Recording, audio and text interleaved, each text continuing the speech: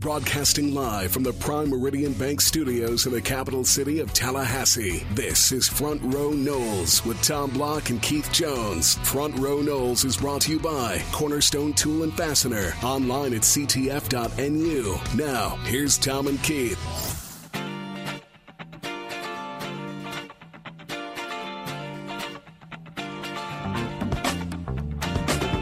Good day, everybody. It's the best time of the week. Front Row Knowles time. Tom and KJ with you. Keith, how are you, sir? I'm very happy, Tom. I actually was able to get out and do a couple of things. And trust me, it changed my mental outlook immensely. Which, would you like to share what things you did, or is this like you trimmed the hedges, mowed the lawn, went to the store? Well, one of those three I definitely did. Kathy mowed the lawn. I hired somebody to trim the hedges, but I did go to the store. And I have a very nice white mask that Kathleen has made by hand. And I think the biggest thing is that it doesn't go over your ears. You actually have to tie it behind your head and behind your neck. So I can untie it and let it lay down in front of me, and I look like I'm a doctor. Well, maybe you stayed at a Holiday Inn Express last night. I don't know. There you go. Here's what we got coming up on the show. Patrick Burnham from the Osceola will join us next segment, and we'll dive into recruiting. We don't always do that, but the Osceola has a renewed focus on recruiting coverage. And Patrick's got some good insight, given that he played football. His dad was a longtime coach at Florida State, Wally Burnham, and he's worked in college football and athletics and recruiting. So he'll share his insight next segment. And then David Teel, veteran ACC reporter in the state of Virginia. We have him on once or twice a year. Our listeners may not know him that well, but if you talk about somebody, the one person who consistently gets a one-on-one interview with Commissioner John Swofford for an update on the ACC is David Teel. And he just did so a week or two ago. And so I saw that, and it triggered in my mind to say, let's get David Teel on and see what he has to say. Well, I'm going to make sure that he understands our two positions about we're not going to play football unless students are here. And we're not going to play football unless there's students in the stands, and see if you and I have any credibility left prognosticating and going forward. So remind me to ask him that question. I will, and we have no credibility left. There's nothing we can do to save it at this point. I do want to suggest, Keith, so we've had this conversation, when is football going to start, and we kind of throw out dates, but we do it without the details. It's just kind of the assumption that things will get better. The curve will stay flattened. We won't have a spike. They'll find tests that are more readily available.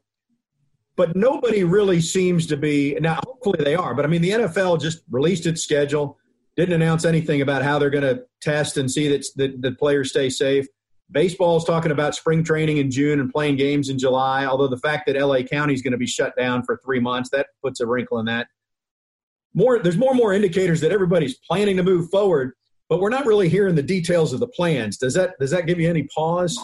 Very much, and not to delve into the weeds too much, but one of the things that I think everyone is grappling with is we're hearing of these tests that are available and or these drugs that are being used in treatment and or the trials that are associated with the vaccine and the antibodies testing.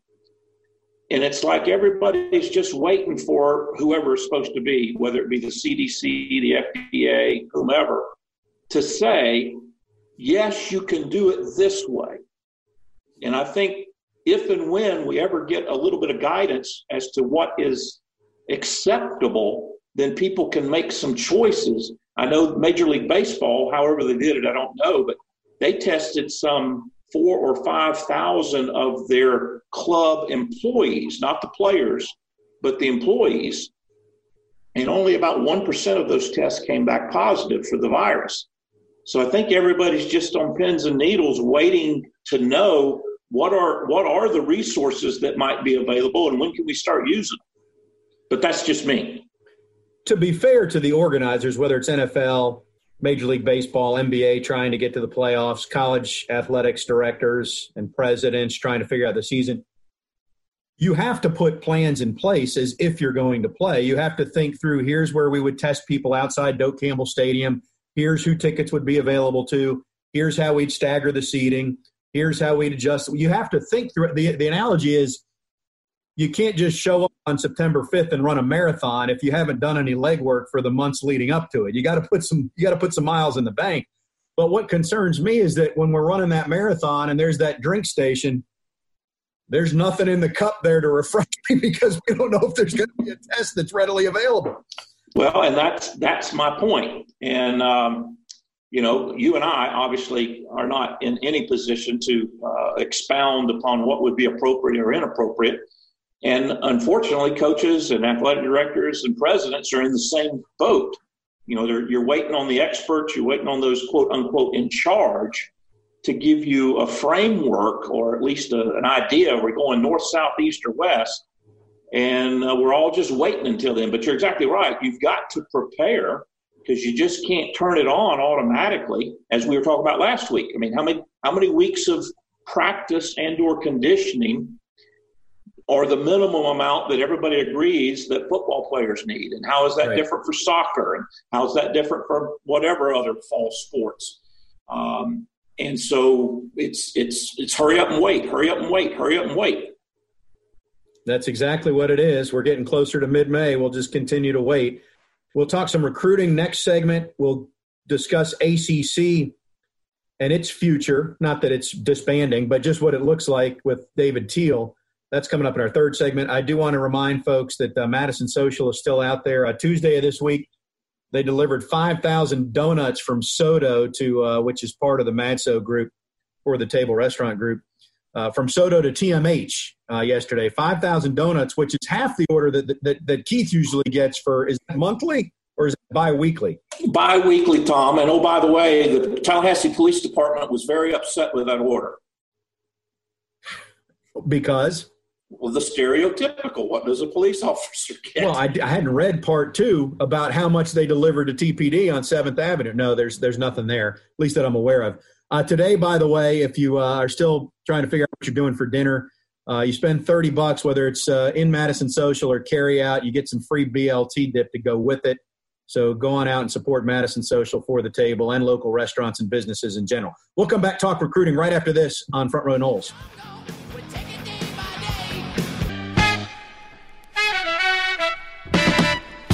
Welcome back to Front Row Noles, our favorite time of the week. Keith, you thought it was when you and I got together, but it's actually the Osceola Insider segment. It's much more intriguing to me. And we're joined now by Patrick Burnham from the Osceola. I'd encourage our listeners, if you don't already subscribe, they've got a 30-day free trial available or 20% off an annual membership. Just go to theosceola.com. Patrick, how are you? I'm doing great, man. Up here in North Georgia, spending a little time with the family for Mother's Day and enjoying a rare break from my own living room. Hey, Tom, are we supposed to tell Pat we like him better than Bob, or is that just between me and you? Well, that's just between us and our audience this week. If Bob's listening, he'll find out the hard way. It is what it is. He'll listen to what's up and running, I'm sure. Well, we've had these conversations, Patrick. I mean, there's not much to report on the field because there's nothing going on the field. And maybe that's why there's so much dialogue about what's going on off the field, or maybe it's just the uncertainty and angst of when are we going to play football and all that. But one thing is clear, and we knew this before COVID-19, recruiting never stops. And I think now just the prevalence of Zoom and how coaches are having to recruit and everything you see on social media, it's only reinforced the point that, well, if you get coaches together, they got to do something, and they are working the phones, the Twitter, or the Zoom, the video games, whatever they can do to line up some recruits. Yeah, the recruiting calendar says dead, but it is anything but recruiting dead on the recruiting trail and virtual, whether it's electronic, digital. I know that FSU had a prospect on campus yesterday, and Jared Williams, the offensive tackle that's thinking about transferring either to Florida State or Miami from Houston. Obviously, they got a commitment yesterday from Katy, Texas cornerback Hunter Washington, a 4-star corner from Katy, Texas, who had Oklahoma, Texas A&M, Ohio State, among others to choose from. But Florida State got a big commitment from him. That's their 6th commitment for 2021. So certainly the recruiting has kept on going. They are offering a host of kids for 2022 and 2023. And as you would expect with a virtual footprint, they are offering kids from coast to coast, from California to Florida and all the way up into Connecticut. So they're not leaving any stone unturned right now. Pat, when it first came out, we were all wondering what the transfer portal would look like, and how would you monitor that? How would you pay attention to it? Now that it's been around for a while, and Florida State has a number of quote unquote portal transfers that have committed. A couple that have actually early enrolled. What would you say about how coaches are using that, and particularly how Florida State and Coach Norvell's staff is using that? Well, I think obviously if you just look at Jared Williams, the offensive tackle from Houston, and then you got Jordan Wilson, the tight end who just transferred to Florida State from UCLA. They are trying to fill the transfer portal up with guys at positions of need, which is exactly what you'd think. It's a free agency type situation for the kids and the schools with a graduate transfer. It's only a 1-year deal for the school and the kid.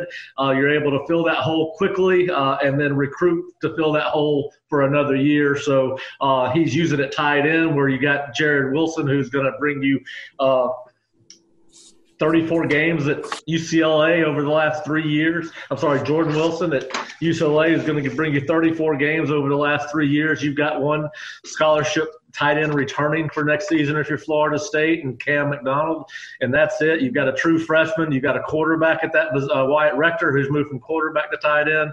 So certainly you would think that this kid's going to come in and compete right away for a starting position with McDonald, and either as a backup, and then if they were lucky enough to get the Jared Williams kid out of Houston, whose quarterback, De'Aaron King, has already transferred to Miami, which you think may influence his decision as this thing gets a little bit deeper. But if Florida State can get him, I was watching film on him yesterday, and the kid can come in and start at left tackle, right tackle, based off the short 3 days of spring practice that I saw from Florida State, and obviously what they had last year with Ryan Roberts at right tackle, then the swinging door that was left tackle, either because of injury or with Darius Washington and several others that tried to occupy that position. But I think that the Williams kid is a kid that can come in and start right away for FSU during his grad season. He started 17 games over 3 years at Houston. He's got very good feet, moves very well, long, athletic, and a guy that would be, I consider, an upgrade from what we played with last year at Florida State. That'd certainly be good news if he chose FSU. We'll see. I think playing time will probably dictate that decision more than whether his quarterback's at Miami. But unfortunately, I remember Miami's offensive – it wasn't very good either, so he probably could play there. Well, I was getting ready to say he has chosen at least two of the schools that need immediate help. If he had Syracuse on that list, it would be the trifecta of bad offensive lines from college football last season. Yeah. So we'll rule that out as a determining factor. So, Pat, we're talking with Patrick Burnham from the Osceola. For more information on how to subscribe, go to theosceola.com. Pat, I don't follow recruiting that closely, but there was a time when I did. So painting this with broad strokes, you get a commitment yesterday, and that's commitment number 6. Yes. When you look at the rankings, Florida State's in the bottom third right now of the ACC. Now, the way recruiting rankings work, it has to do with volume. So if you have 18 commits, you're going to score higher. Right. But is there reason to be concerned right now that there's so few commits, or is this calculated and maybe there's some silent commits that the coaches have asked not to go public? Or just kind of assess where we're at with that number and if there should be reason for concern? Well, I think part of the reason that and listen, before we get into Alabama has 4 commitments and Auburn has 5 commitments, okay? So, and you're ranked right around it's still early. There's still a lot of rows to hoe to figure out where we're going. But the one reality for Florida State is, and Coach Mike Norvell and his staff, they haven't had a chance to go out and visit these kids in Florida. You know, the recruiting period has been dead since March 14th. They've been not allowed to have anybody on campus. They're not allowed off campus. They have not met the majority of the high school coaches in the state and have not evaluated these kids in person, which is something you would want to do. Conversely, these kids want to see if this program's going to turn around and where this program's going and the style of football they're going to play. So I think it's a little bit of both. I think that Florida State is probably holding off on some commitments, kids that want to commit. The staff probably wants to see if they can gain some momentum either through spring football, which they didn't get to have, or through the first half of next season. But I think it's probably a little bit of everything. It's part of it. Kids don't know where the program's going. these coaches at Florida State don't know the kids, don't know the high school coaches in the state of Florida. So what they've done is they've gone back and they're recruiting Louisiana and Texas very heavily. They have a lot of relationships in the state of Louisiana. The recruiting coordinator, David Johnson, who's also the running backs coach, coached at Tulane, was a longtime high school coach in the state of Louisiana. So he has a ton of relationships there. Alec Atkins, the offensive line coach, coached at Tulane for Willie Fritz before 1 year at UNC Charlotte. So, and then, of course, Mike Norvell, his Memphis roster last year had 11 kids from Louisiana and 10 kids from Texas on the roster. So they have built relationships there in those states with coaches that they trust, and they've seen these kids that where they've recruited in these high schools, they've seen these kids develop. So some of it's just familiarity. I think that you will see the number of kids that commit from the state of Florida increase as we continue to move on down the road. Pat, the Texas connection is interesting to me because I would make the argument, you may disagree, but the style of football they play at the high school level in Texas is as wide open as there is. And that didn't necessarily fit into Jimbo's offense. We didn't have enough time with Willie. But for Mike Norvell's offense, while he's not as up-tempo as one might think, he is wide open. And I just think that fit between Texas high school and Norvell's offense is a pretty good fit. Yeah, I think that, the one thing that he showed at Memphis is he's going to play to his strengths, whether that's spreading the field and throwing it deep. He's going to take deep shots even when he runs the football a lot, which he did with Darrell Williams when they had him at Memphis his senior year. And I believe he's one of the nation's leading rushers, I believe, signed with was drafted by the Rams. But he's played to his strengths. But, yes, you watch Florida, you watch Texas high school football, which I was doing earlier today yesterday when I watched the kid from that committed Hunter Washington. And you see a lot of 3 and 4 receiver sets, which his base offense is going to be a 3-receiver offense. You're going to see a lot of that with Coach Norvell based off what we saw at Memphis. But, yeah, I think there's certainly you can make an argument that some of those kids, depending on what position you play, are going to be better suited for what they do from a system standpoint. Patrick, one of the stories you wrote recently on Osceola and it cover recruiting, and one of the things I like is you really assess the film and give your analysis of that. And you've got the expertise to do so. But Charles Fishbine's been involved with the Osceola as a recruiting guy. But so the two of you got together with Kes McCorvey. You're bringing some former Noles into the mix to assess the position they played, and more specifically the prospects at their position. And this goes to out-of-state recruits.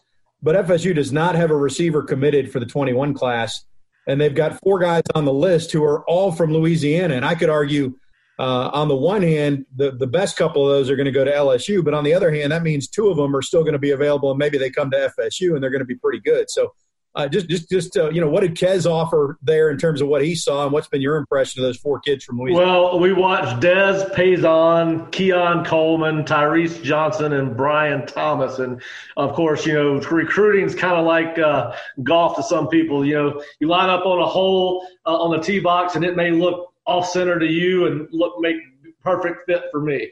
But recruiting is the same way. We all thought they were definite takes. Dez Payson from Carr High School in New Orleans is very high on Florida State. They are right in the mix on him, but he's 6'1", about 180, could play either outside or inside. Probably more of a slot guy, but has great speed. Gets to full speed really fast, gets off press man coverage very effectively. Then you got Keon Coleman, another kid who's 6'4", 190. Kes really liked him. I like him too, but I like Brian Thomas, who's also 6'4", 180. I thought he was more of a natural-born football player. But, one of the reasons we're having Kes do receivers, help us with receivers, and Mark Selma help us with the offensive line is these guys not only played at a very high level in college, but they've also coached college football. So they have a unique understanding of what Mike Norvell and his staff, or any staff for that matter, are looking for from a particular position group. And, Kes knows a whole lot more about wide receivers than I do. As far as can they sink their hips when they're making their breaks. And, then Mark's so good with the offensive line. So what we decided we were going to do when we restarted or rebranded the Osceola is we wanted to be subject matter experts. So that's why we brought Kez and Mark on board. We'll continue to do that with each position group as we continue to go through the summer. And those guys have such good personalities that make it very entertaining to do anyway. But they have done this at the highest level. Mark was an offensive line coach at South Carolina. Kez played the NFL, the CFL, and then his last stop before coming back here to coach high school football was Middle Tennessee State. So we wanted to provide our subscribers and our listeners with the very best content and expert opinion that we could. And, luckily, at Florida State, we have an abundance of resources to go out and the relationships with these guys to help bring not only the Osceola, but by the same extent, your listeners, some commentary from those guys. Patrick Burnham, our guest from the Osceola. Again, there's so many unknowns and there's so much different the way recruiting's being done right now because you can't physically go out there. I mean, there's not a spring evaluation period. Heck, you're not going to bring them on campus for camp.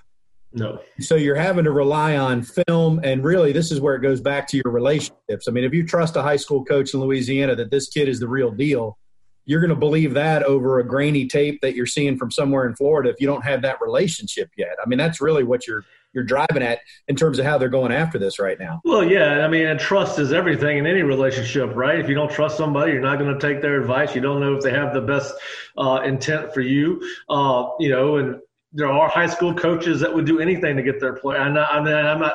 And I know this is a very broad generalization, but you can't trust every coach that you talk to, right? Particularly when you don't know them.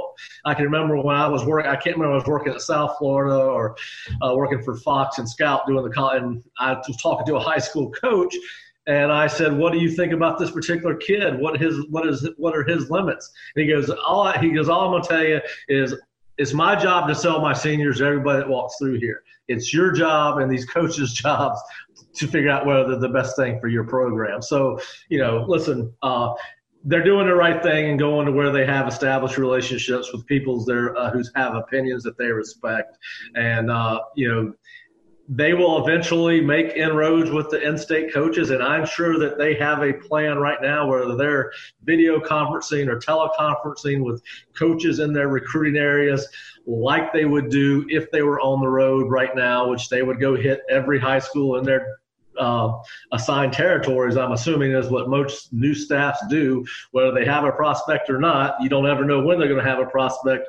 So you need to get in there and start building relationships. So I'm sure that the FSU staff has a plan to try to establish these relationships, even though they're not face-to-face. And the one thing that you and I talked about it all, one thing that you are seeing, because they do have all this time to watch film, you're seeing a large number of 2022 and 2023 kids get scholarship offers. Anyway, yes, I think that they're doing the right thing. I think that it will take them a little bit longer to establish those relationships with the high school coaches in Florida because you can't have them on campus for coaching clinics. And plus, it's not like you can go out and meet them at you can't go out and meet them at a McDonald's or a Chick-fil-A or anywhere. But if you could, you're still in Tallahassee, Florida, and the vast majority of the population in schools are south of I-10 and I-75. So it's not like, there's not a real easy way to do it, even if you were going to do it over a cup of coffee. So go ahead. Pat, not to disagree with my esteemed colleague, Mr. Block, but the other part of recruiting that maybe our listeners haven't focused in on and are not aware of is it's not grainy tapes anymore. These kids are hiring consultants and professionals. These parents are paying for. When you get a tape in on a kid, it's professionally done. It's going to highlight them in the greatest and most advantageous way.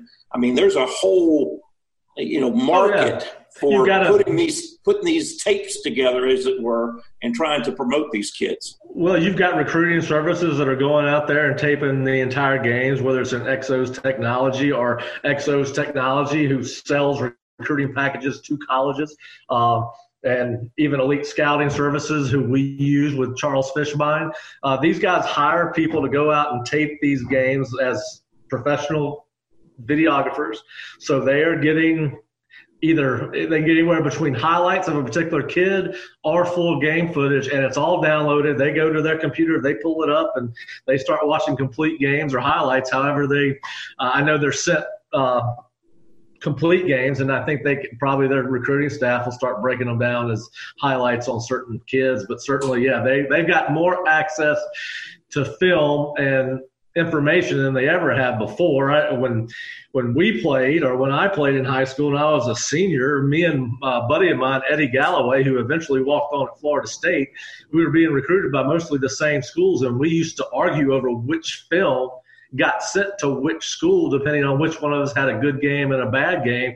And I remember we were being recruited by Sanford and Troy, both small schools, and we had a 30-minute argument and almost came to blows over which tape was going where or which 16. So, yeah, it certainly changed. And, they do have access to more information. I talk to my brother every day, and just about every time I talk to him, he's either on the phone with a recruit or watching video of a recruit, and Florida State coaches are doing the exact same thing.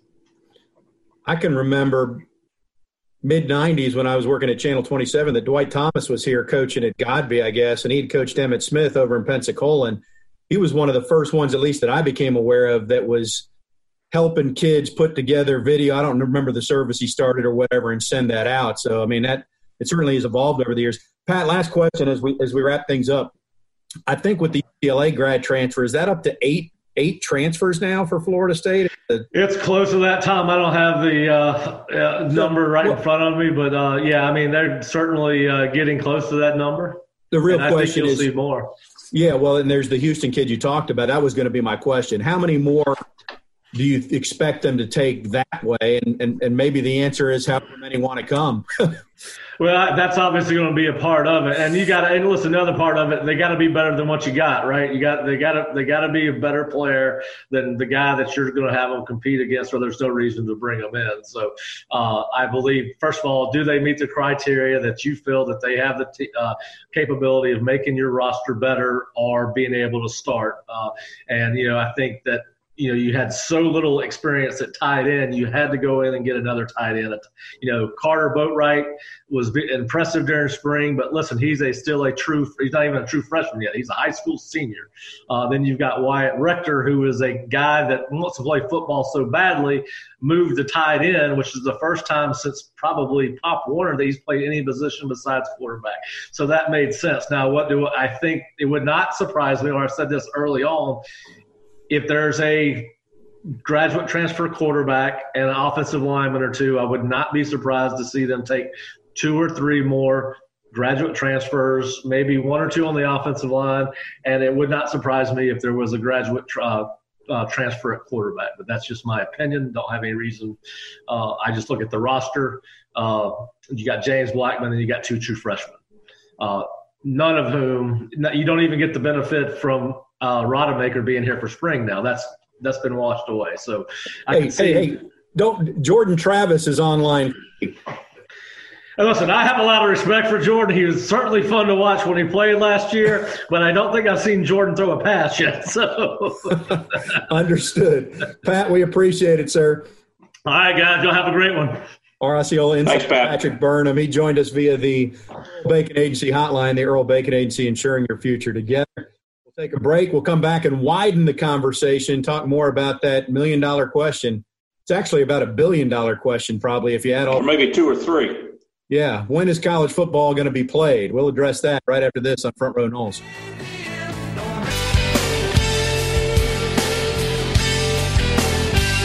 Back on Front Row Noles, I told you we'd broaden the conversation, widen it from Florida State to college football, college athletics in general, and we're going to do so now. Open back up the Earl Bacon Agency hotline, the Earl Bacon Agency, ensuring your future together. Pleased to bring back to the program David Teal, who is sort of the czar of all things ACC, and he joins us maybe once or twice a year. And I guess, first of all, David, I don't think we've had you on since you entered the transfer portal, so you have moved on now, I guess, to the Richmond Times-Dispatch and Richmond.com. Is that right? That's correct. I spent 36 remarkable years with the Daily Press and Newport News, and have since moved on to what I hope is my last job. Well, is that newspaper transfer portal working like the football transfer portal there, Dave? Well, I'm very fortunate to have landed another offer in these economic times. I consider myself beyond blessed. That's for sure. Well, and if you were able to negotiate into your contract that you get an extra nickel every time somebody asks you when we're going to kick off the college football season, wow, yeah. Wait for another few months and you're good to go. That's right. Yeah, I should have had that bonus clause inserted by my agent, right? So, we had you on, normally this time of year, I presume you're probably in Amelia Island because the ACC meetings would be going on. And it's the time of year when we sort of get word leaked about kickoff times for the first couple games of the year and right. That sort of thing. And the coaches are there. I know that they've obviously – coaches, administrators, they've all been meeting more frequently than the norm since we're not in a normal situation. But what news do you think is going to come out of this week as they meet? Are we going to get any clarity, or are we just going to continue to have to wait until the last possible moment before we have some idea of what it looks like? Tom, I don't think we're going to get clarity on the overarching question that we all are longing to answer, and that is in regard to when or even if college football 2020. But I think there are serious issues for the conference to debate, discuss, and perhaps even act on. Among them, name, image, likeness, which the NCAA Board of Governors recently took the next step toward. What is the ACC's feeling collectively on that? I mean, just today, the Mid-American Conference announced the elimination for at least 4 years of 8 conference championship tournaments. I don't think the ACC is going to adopt such draconian cost-cutting measures, but I certainly think that there will be some thought to restructuring conference scheduling practices to make them more regional. Might tournaments be smaller in nature? These are very interesting and trying times. David, on the football side, the only thing Tom and I have been able to agree on is that you're not going to play football games until the students are on campus, and you probably can't afford to play football games if there aren't fans in the stands. How would you react to those two things we at least have come up with? Well, if the only option, Keith, for football is with limited or no fans in the stands, they will play. They need that television revenue. I mean, that's a bigger chunk than ticket revenue. Now, is that ideal? Certainly not. But if that was the only option, I believe it is an option they would exercise. Now, students on campus is a very tricky component of this. How many of them are on campus? How many classes are virtual versus how many are in person? I think there is some nuance there. When I spoke to John Swafford a couple of weeks ago, he said he didn't believe that there was a hard, definitive line drawn in the sand there. Now, again, just today, the 23 universities in the California state system announced that they are going to online classes for the entirety of the fall semester. There's a whole lot of public schools in California that play major college football now.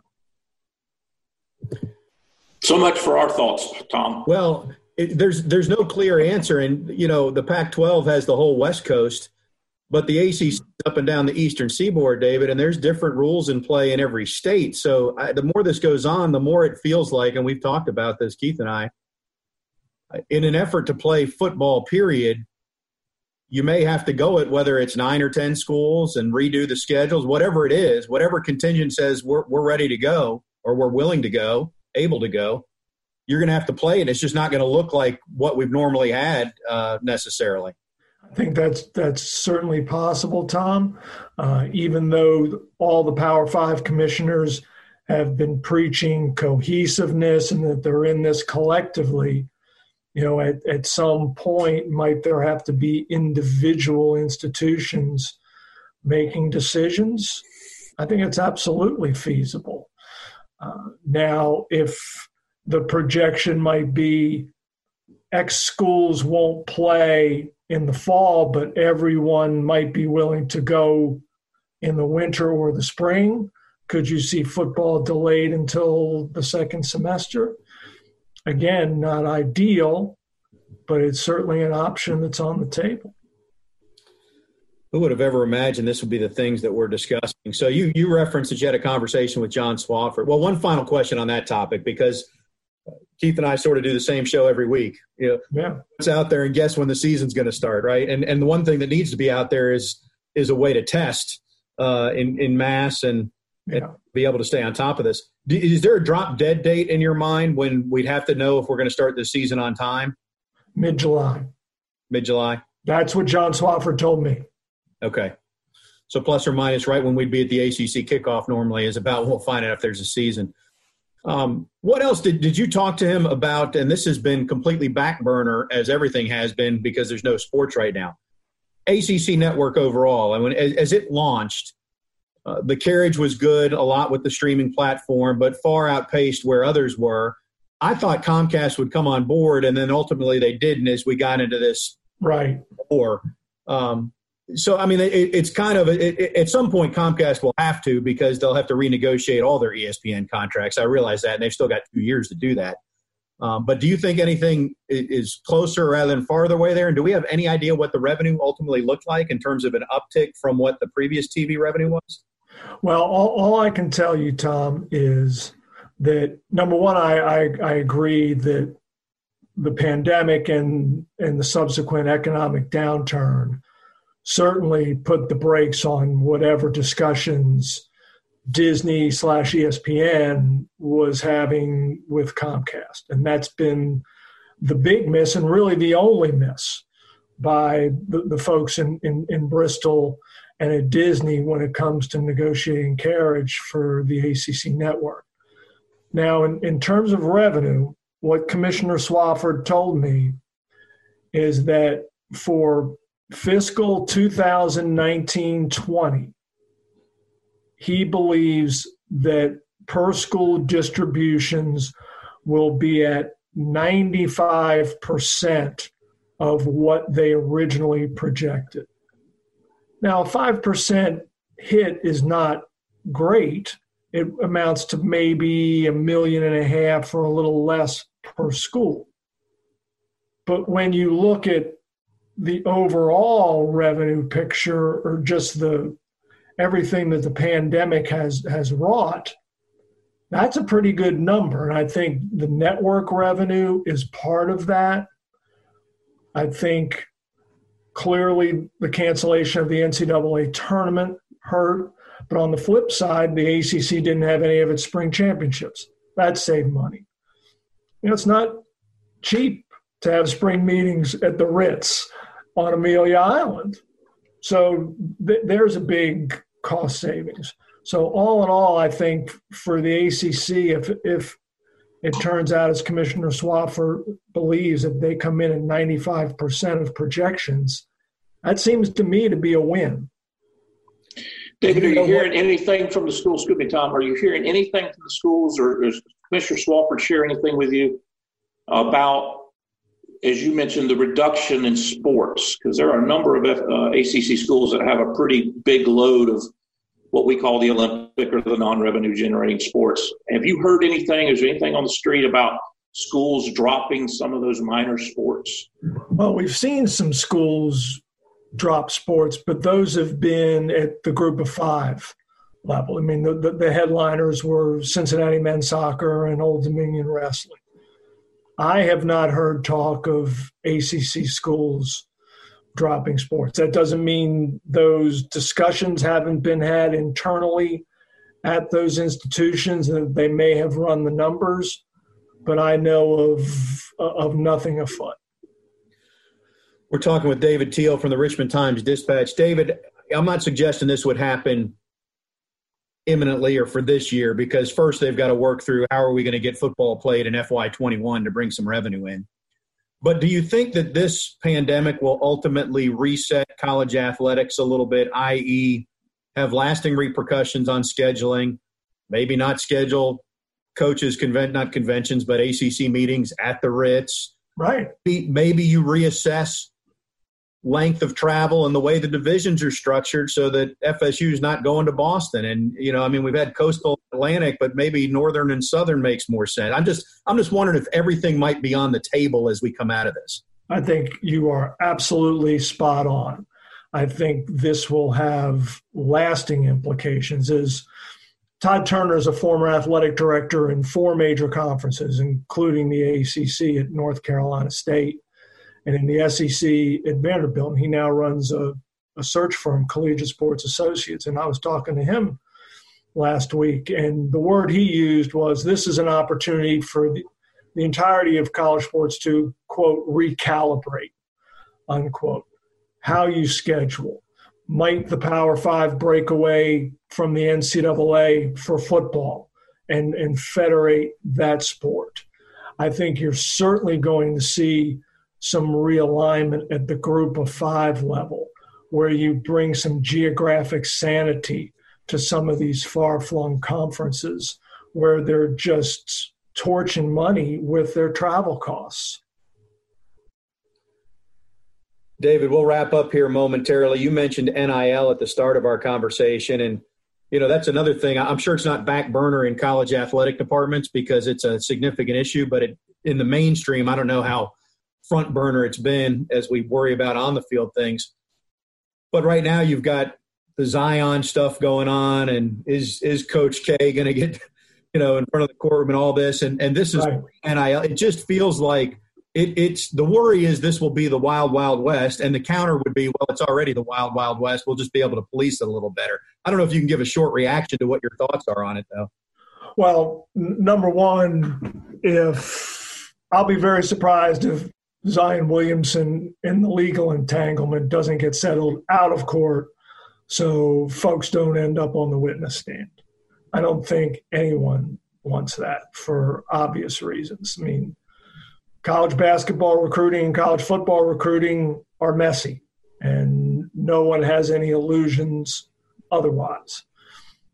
NIL could be equally messy, but it is certainly it's been legally mandated.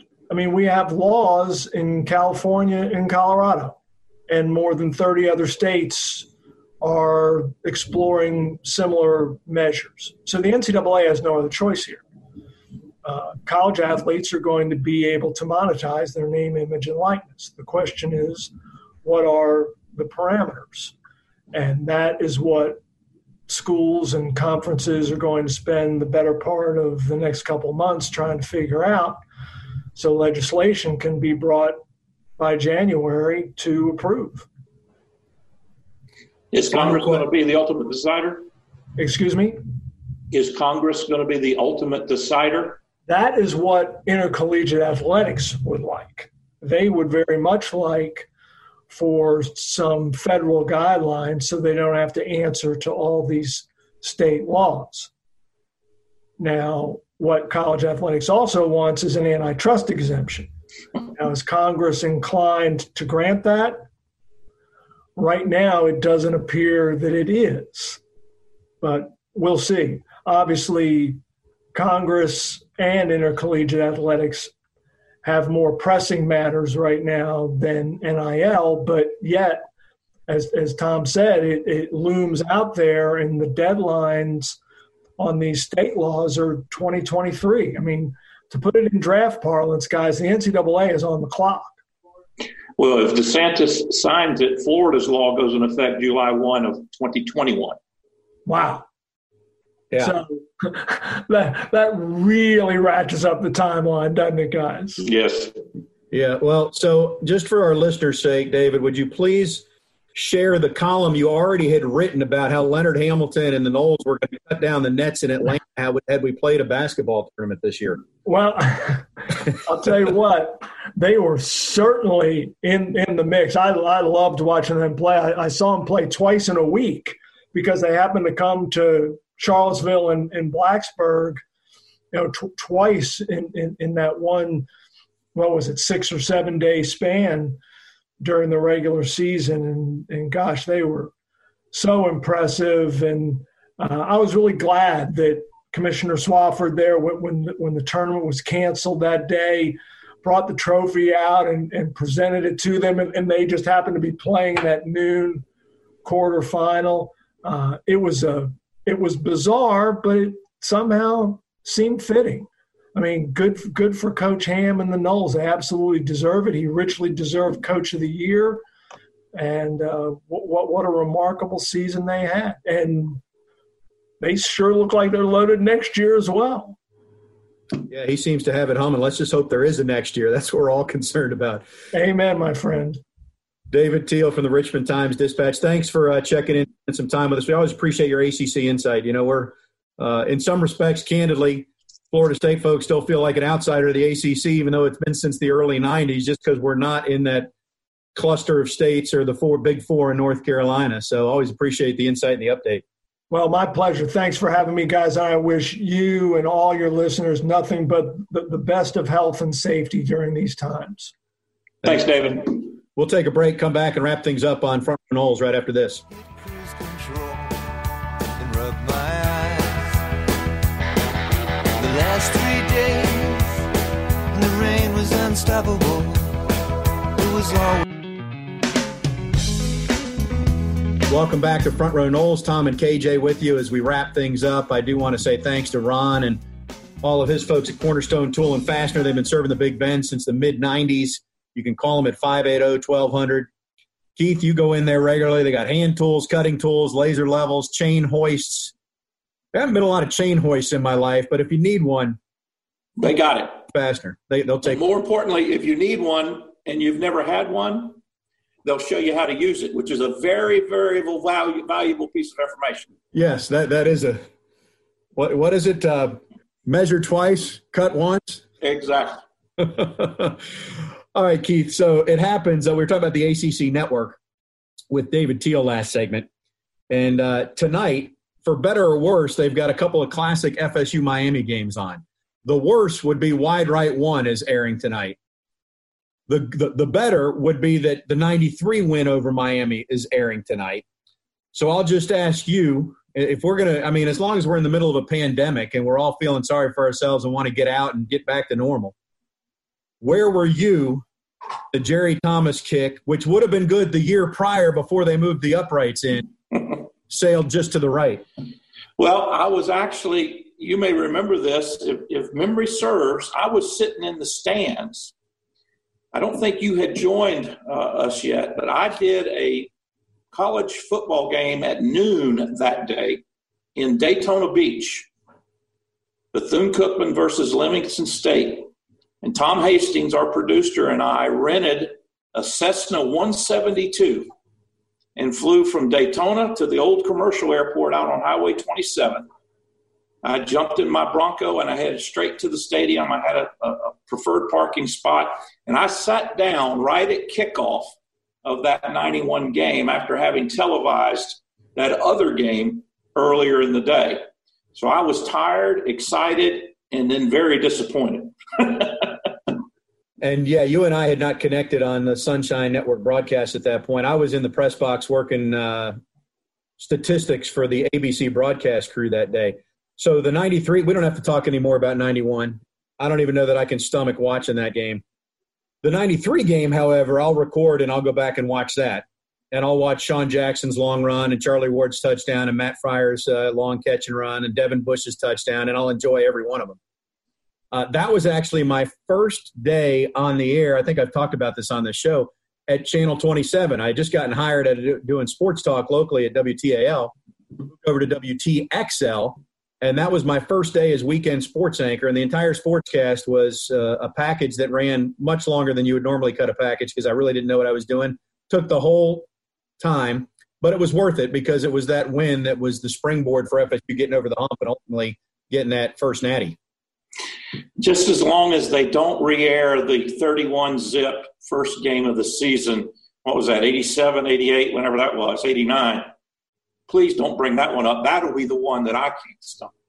That was 88, and that was right after the Seminole Rap, which disappeared from mankind until YouTube brought it back. But there was like a 2-decade statute of limitations where none of us could mention it. Now we just look back and laugh at it. Especially Odell Hankins.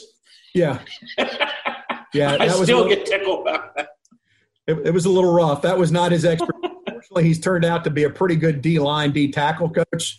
So I don't think he has to worry about falling back on the rap career. I agree. We are out of time. We'll do this again next week. As you pointed out, off air, we're going to chat with Jeff Cameron, Tom Lang, see where they are in terms of maybe us getting back in the studio and doing this and see what precautions we need if they're even going there. So we'll have that conversation one way or other, whether it's via Zoom, via the phone, via the remote studios in my driveway, or via the actual Prime Meridian studios. We'll do this again next week. Sound good, KJ? Yes, it does, and we appreciate our listeners' patience as we deal with technology issues. Welcome to the new normal. Talk to you next week, KJ. Thanks for tuning in, everybody, on Front Row Noles. Control.